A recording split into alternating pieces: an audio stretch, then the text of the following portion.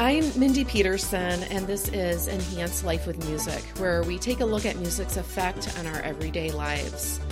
I live in a suburb of Minneapolis where horrific events played out on Memorial Day that our entire country and world are continuing to process and respond to. The killing of George Floyd on May 25th. So many of us are saying, how is this still happening, and how can we bring about change? How can we be part of the solution to the problem of racism? There is a quote I read in a book a while back that really caught my attention, and I've been thinking about it a lot in the last couple weeks. In the book, the authors said successful movements to advance civil rights for historically marginalized groups relied not just on political action. Music, culture, art, television, churches, neighborhood groups, and volunteer organizations have played instrumental parts in bringing about change. That quote is from the book, I Think You're Wrong, But I'm Listening, by Beth Holland and Sarah Silvers, which I highly recommend, by the way. One thing I like about the quote is it captures the reality that there is not just one answer or just one route to progress. There are many, and they are all important. The other thing I like about the quote is it helps break down an overwhelming situation into a more manageable question of what can I do right now? Obviously, this podcast is all about music and its effect on our lives, and we're talking today about what role can music play in advancing social justice. My guest today is my first ever repeat guest, the award-winning musician Bruce Henry, who is joining us today from Chicago. Bruce is an in-demand educator with a deep understanding of the connection between history, music, and culture. He has recorded for Disney and HBO. He has performed with Natalie Cole, Roberta Flack, and Bobby McFerrin. Bruce helped us recognize Martin Luther King Jr. Day in January of this year by spotlighting the role and impact of music and spirituals within African American culture. He has graciously agreed to join us again today. Thank you so much, Bruce, for coming back on the show. Welcome back. Oh, thank you, Mindy. It's a pleasure being here with you. Well, Bruce, starting off, I'm interested in your perspective on that quote that I read. Successful movements to advance civil rights for historically marginalized groups rely not just on political action. Music, culture, art, television, churches, neighborhood groups, and volunteer organizations have played instrumental parts in bringing about change. Tell us your take and your thoughts on that quote. Well, I think about it. My response to that question is that I look at it from a perspective of, as an African American historian, it's not that I'm not aware of other cultures to some degree, but that's my specialty. Mm-hmm. And so I look at music. As we look at music, has a very functional role throughout African and African American culture. So music is used for every aspect of life, all aspects of life. Music has a functional role. So it's just, to me, it's a natural outcry that during the civil rights movement, that music was an integral part of the experience there, encouraging people and listening people. And then I look at all throughout the world, African and non-African world. I think about, there are examples of like Youssou N'Dour. He's a great performer in Senegal, and how he used music in campaigns against malaria that helped educate people about that. Olivia Mtshikizi did the HIV campaign in Zimbabwe. It goes on. Angelique Kidjo is an ambassador of music. So the idea of music being used there and people using their gift to help change the world, it's all over. And in America, this list is long. People like Sam Cooke, but the same thing. He's primarily, you look at him as a pop sensation, but one of his stated goals was to use his success to, help fund the civil rights movement and to make change. And those lists of people who use their gifts like that, it's endless to go for change. So Sam Cooke, that was an example you gave of here in the United States, someone using music to advance the cause of civil rights. Mm-hmm. Did he use that through his music, or did he use his income from his music to give? Tell us more about how he advanced that cause. He was very much a crossover success, which is a whole nother podcast. Yeah. But he was very much a crossover success. So he created an image that was accessible to white and black Americans, all Americans.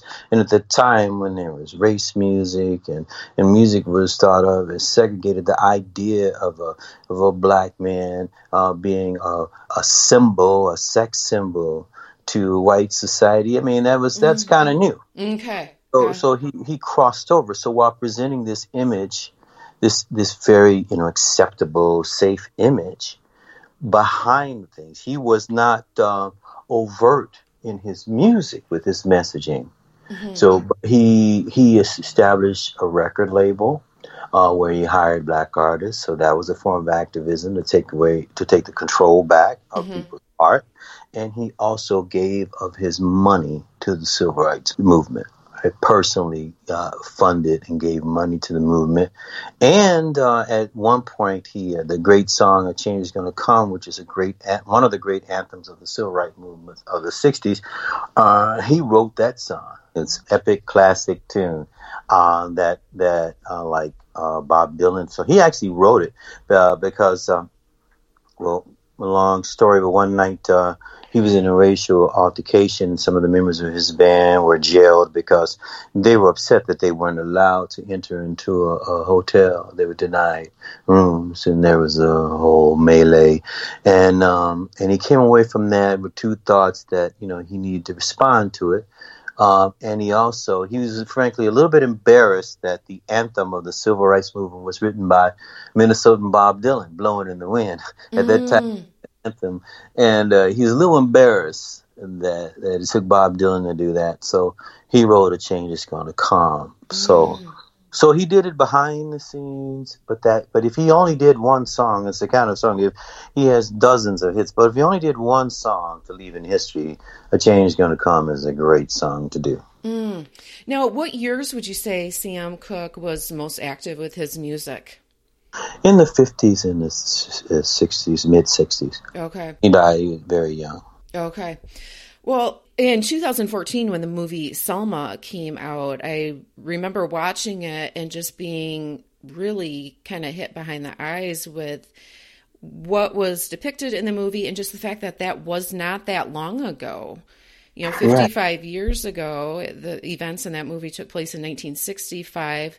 When you envision music and musicians bringing about change today in the 2000s, what are some things that you see? Well, one of the things that I see in terms of things that we can do or people are doing. Both, yeah. Okay. Well, forgive me for personalizing. I first think about what I can contribute. Sure, yeah. and what I have done. And then I also am encouraged by what I see other people doing. So for me, and what I encourage my students to do is, when I look about the things that are going on right now, I look through the arc of history. So I see nothing new. So each generation has to learn about what has always been America. So George Floyd is my American experience. It's, and so I say that as humbly as I can because I really feel for George Floyd, his family, and I feel for the people who are, this is revelatory to them. Mm-hmm. But without being cynical, I mean, the list of racial experiences like this is endless, going back to 1660, slaughters and massacres, etc., etc. So through my music even, and through songs that I write, I am trying to remind people to keep things into perspective, to not constantly be surprised and shocked at the nature of the system we live in. So just admitting that. Mm-hmm. And educating about that, and then to find strategies. And believe it or not, I find music as a great strategy. Find strategies the way that our ancestors dealt with this arc of history through their music, specifically through their music, how they tried to communicate the American experience through their songs and to protest against it and to unite together. So that's how I do it. And I'm attracted to people who get that perspective as well, the power of music to change and to educate. Mm-hmm. Well, you touched on a situation that has been, I think, just all of our eyes have been open to the fact that we're all coming to this situation from very different perspectives. And, you mentioned that a lot of people are not shocked at all by what happened. And then there's people like me who it's very eye-opening for me to realize what a bubble I've been in, because it is shocking to me. Like, this is still happening and it's right here where I live. And I have a white friend who has a black daughter who's adopted. And since this happened, we've had some conversations about some of the experiences they've had down through the years. And it just floors me. So for those of us who have maybe been a little bit bubble wrapped and are shocked by this, what would you recommend that we do? How can, as musicians and music lovers, how can we be part of the solution? As musicians and music lovers, that's a really good question. Well, one thing, read. Read. For the first thing is read and listen to voices that have talked about anti-racists, have talked about racism. Listen to the voice of African Americans. Listen to them about what really is going on. Like, if we just use like a locality, let's just use Minnesota, for example. As you know, I lived in Minnesota for many years. There are well-published articles. I see them all the time, for example. I've seen them at least circulate three different studies and articles in the last 10 years, 3 different articles about the status of African Americans in the Twin Cities. And those are articles that you've seen published in the local paper? Washington Post, I believe, was one. Okay.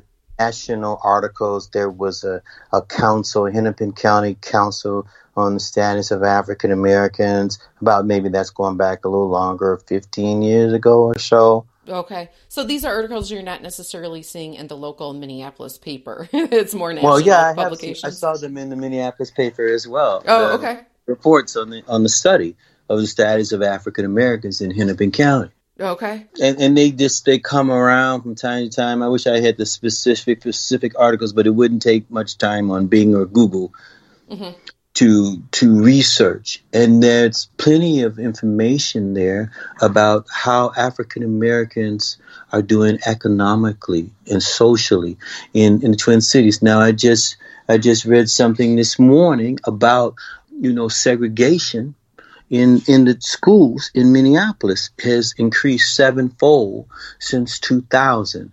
So my point is just it's incumbent upon white people, if I may, to educate themselves. The information is there. You don't have to be a historian. You just have to care. It's right there. And so oftentimes I know that if a black person says it, I've had many conversations on a personal, many personal conversations where people go into their reflex mode. It's difficult to talk about. Well, read about it and then engage in conversations. But this information, it just takes a willingness to want to learn, just a willingness to learn. That's what we need. Sure, and that applies to all of us, whether we're musicians or not. Right.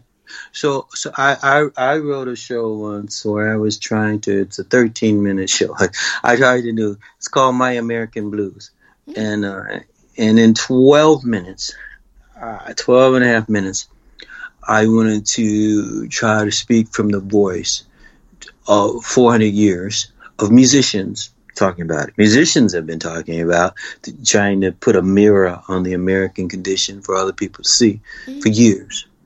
And just it was just amazing to me to see everything from like the Alabama blues, everything from abolitionist songs, all about the American condition.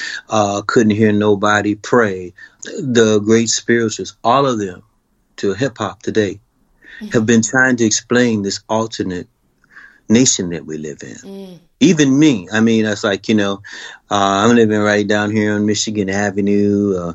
I don't feel middle class, but whatever, I'm an artist. Okay. And I know I have a lot of privileges in my life. People consider me, they're fans of my music, and I'm a kind and gentle person. But even my stories of my encounters with police would be as shocking to people, or to the amount of microaggressions. I've written down the microaggressions that I can remember, where random white people walked up to me and said the most unbelievable things to me. So that is the American experience. That's my American experience. And so that voice is there. So it's really time for the non-Black culture to educate themselves. It's in the music. It's in the literature. It's everywhere. Okay. Tell me some more about your 13-minute show. Is that something that you just perform live, or is that something that's available as a recording somewhere? Oh, I'm glad you asked that question. Because it has only been performed live.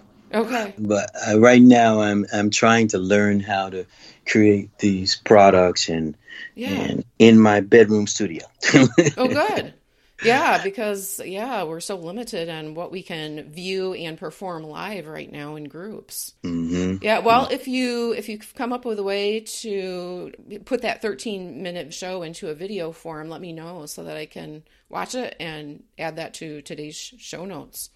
Is that one of the programs that you're working on getting into recorded form?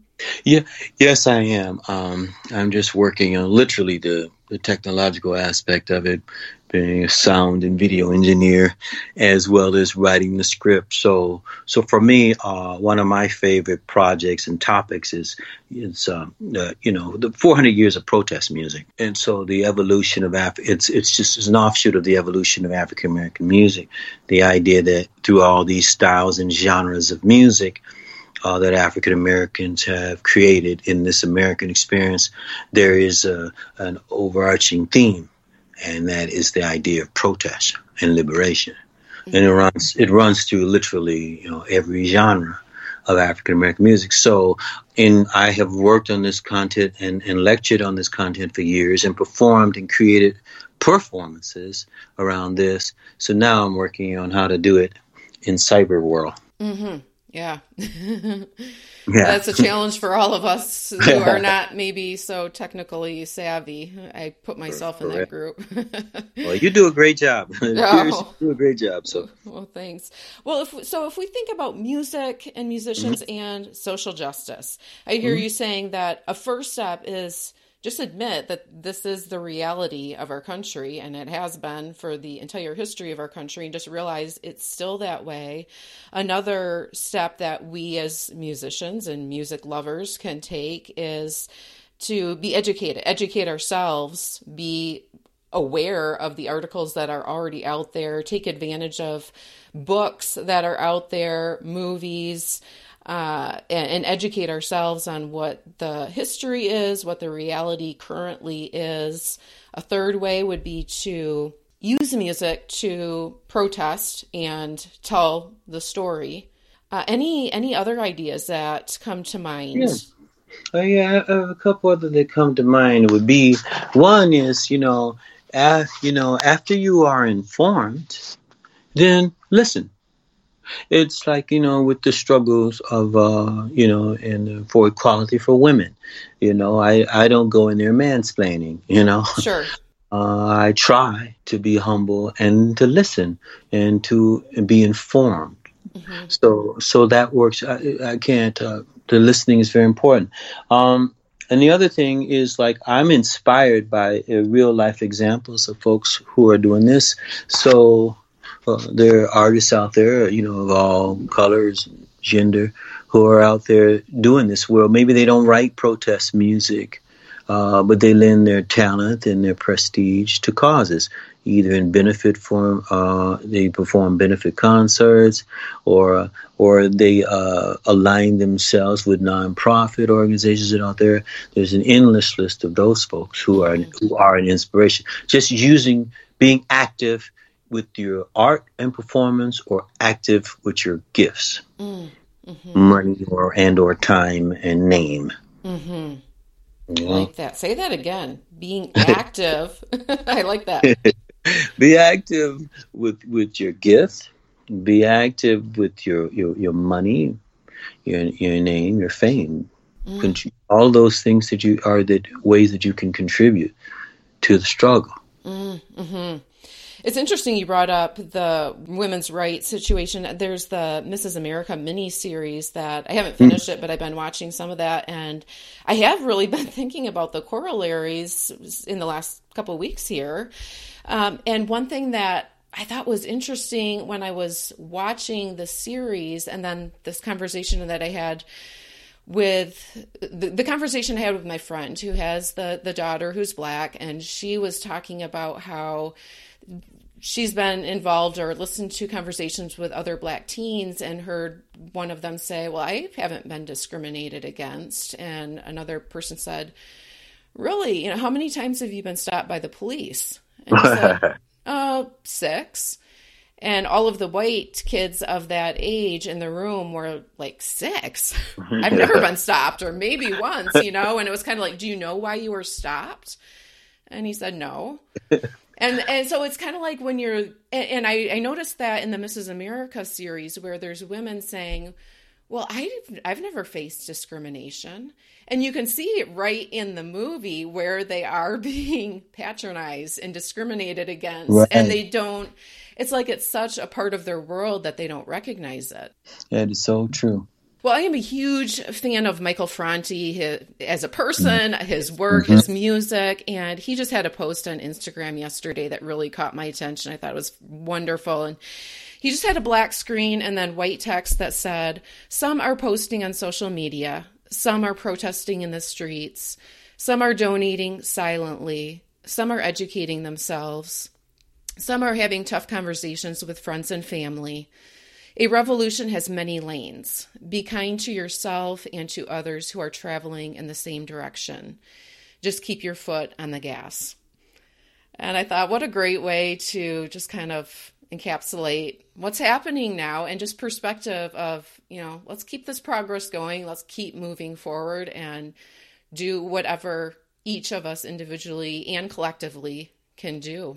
That's a beautiful quote, and that's a man who walks the talk. Yes. I've really been impressed with him. I've always loved his lyrics and his music, but since quarantine hit, I've really gotten a chance to see more of him as a person because he's been so active in interacting with fans live, whether it's Instagram Live, just impromptu live concerts. He's done a ton of fundraising events, and just really am impressed with, like you said, how he really walks the talk. Yeah, there are so many people out there that, for example, even in Minneapolis, for example, I think about people like Larry Long, who is at that intersection of music and history and social action, coming more, I guess it's the Americana roots music, or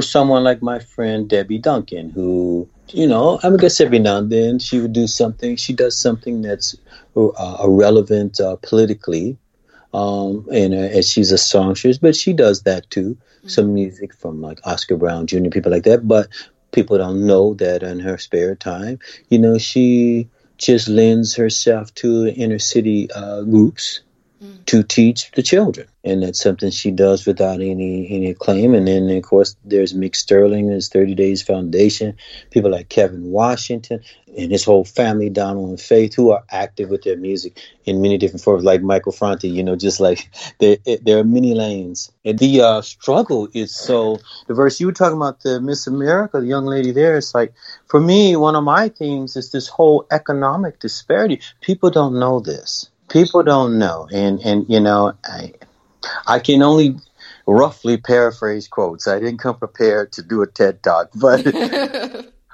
they're pretty accurate. Is that the economic wealth of African Americans is less than it was in 1968. The median income nationally is approximately 1/10 of what it is for white folks. The wealth in the city of Boston for a black person is less than $100, the average wealth, and $60,000 or so for the average white Bostonian. So these numbers are indicative of, oh man, I can't even put those words in there, of apartheid. But on the surface, things appear to be okay because we don't educate ourselves about it. Black people don't even know this. So a young African-American lady, she is impacted by that. Mm-hmm. Whether she knows it or not. Sure. She's impacted by that. And having the police beat you is one thing, but not having economic power there, it's related. Mm-hmm. They are related. Yeah. Well, as always, I'll include in today's show notes ways for listeners to connect with you and your work. I'll also link to a list of resources that were put together by my friends at Minnesota Opera. I've referenced it before in this podcast, but it includes many different ways to be a part of both helping and learning. There's ways to donate, to be actively involved in helping. There's ways, books, movies, articles, a lot of great list of resources that they've published, and they're continually updating. So I'll also include a link to that in the show notes. Well, Bruce, I usually ask my guests to close out our conversation with a musical ending by sharing a song or story about a moment that music enhanced your life. Is there a song or story that you'd like to share with us today, or anything else that you just like to share in closing? Well, I thought about a song. This is I'm going to sing it a cappella. Okay. And it is a song that I wrote, and this is tying in with my theme, is not to be the old guy, see what I told you, but just to unite us to an understanding of this perspective. So, of history. So I wrote this song in 1978. And so there are just a couple references in there that may be to things that were happening there. But like when I mention a city, you can fill in another city and it will apply. Okay, sure. So here we go. It's called the Atlanta Song. And this is when the black community and many Americans were just in shock about the killings that were going on in Atlanta that they thought were maybe racially motivated. Yeah. Okay. Americans leave the world in shock, constantly surprised by this nation's nature, deluding ourselves and falsely believing this is the land of the pure, home of the free. Can't you see? Can't you feel? Injustice is real. Look at Miami. People often ask, why is the black man angry? They say things aren't as bad as they seem. But for 100 years, we've been running in place, and our freedom is still just a dream. Can't you see? Can't you feel that slavery is real? Look in your prisons. Now the old war horse is raising a familiar war cry. 18, 19-year-olders stand by. To enslave the innocent, you may be sent a marching. For the rich man's causes, are you ready to die? Can't you see? Can't you feel monsters are real? Look in Washington. Now I don't mean to be a prophet of doom. No, no. I just want everybody to look around. Don't be misled by the oppressor's slogans. No, no. Truly see the pain that's going down. And maybe when you see how it affects you and me, we'll unite together. Oh, and united we'll start. Freedom's wheels are turning, make the world a better place. Make the world a better place. And maybe when you see how it affects you and me, we'll unite together. Unite together. And united we'll start. Freedom's wheels are turning, make the world a better place.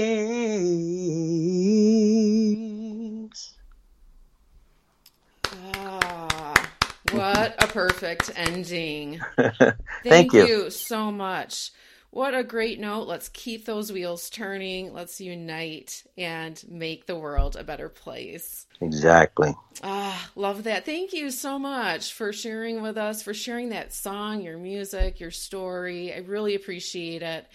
Part of me finds it a little bit depressing that song was written in 1978 and it's still so true, and so hopefully this movement will gain even more momentum, and we won't be, our kids and grandkids won't be saying the same thing in another 50 years. Well, I'm inspired. So, like I said, in that verse, I'm not a prophet of doom. I believe it's like, I believe in I don't know if I mentioned it to you last time, but one of the things that encourages me is when I was in Israel performing, and a rabbi told me that nothing you do matters, but you have to live as though everything you do does. And so for me, that's kind of like the creed of my life. I mean, it's okay. Over the course of a lifetime, you're encouraged, you're depressed. You're encouraged, you're depressed. But the struggle is still there. The struggle for freedom. So the struggle, my desire to fight should not be tampered by whether I'm discouraged or whether I'm overconfident. Yeah, the victory's right here. I'm going to lessen up. No, it's neither one. And it's kind of a warrior's creed too. And it's kind of the law of detachment in Buddhism. It's like the struggle it's longer than me. It's older than me. We all have to do our part, whatever it is. Don't worry about whether you're going to see the victory or not. You need to do your part, and don't be discouraged by it. So that makes me ultimately hopeful, because I'm going to do what I'm going to do. And I'm encouraged by a lot of people are getting it. They're getting the intersectionality of these problems and conditions, and they're getting that these conditions are woven. This is the American myth. It's part of our myth of empire. It's who we are. The racism. It's not an aberration. So once we realize that, then we can move on from it. But until we realize it, it's just going to perpetuate. So you might as well take the sheet off and lift up the rocks. Let's just start doing that. And then we can forgive once we know the story. Once we know what's been going on, or why your brother and sister's been crying out, then, but not until. You just be reacting to your own truth. A huge thanks again to Bruce for sharing his story and music with us, his perspective and challenge, and his encouragement. As always, there are lots of links in the show notes, including a YouTube video of Sam Cooke's A Change Is Gonna Come. There's a blog I subscribe to called Be More with Less, and just today I read the author Courtney Carver's recent post on the topic of let's be in this together, with this being anti-racism. I'll include a link in the show notes because it's a fantastic article with links to other articles, books, organizations, and also recommendations of people of color to follow on Instagram, which I thought was a great idea to just be continually getting bits of information and perspective on a regular basis after the books have been read and the videos have been watched. This Friday is Juneteenth, the holiday commemorating the end of slavery in the United States. I encourage you to recognize the holiday by checking out some of these resources in Courtney's article or the ones included in the Minnesota Opera listing that I've referenced in the last couple of episodes. I've been making my way through those and highly recommend the videos of Trevor Noah and Rachel Cargill. They're 18 minutes and 13 minutes, so not very long and really informative and helpful in identifying my own blind spots when it comes to race. Let me know if you have any other recommendations or resources on this topic. You can connect with me on social media, email, or through my website, mpetersonmusic.com/podcast/episode 47. There is also a link to that page in the episode details right in your podcast app. Thank you for joining me today. Until next week, may your life be enhanced with music.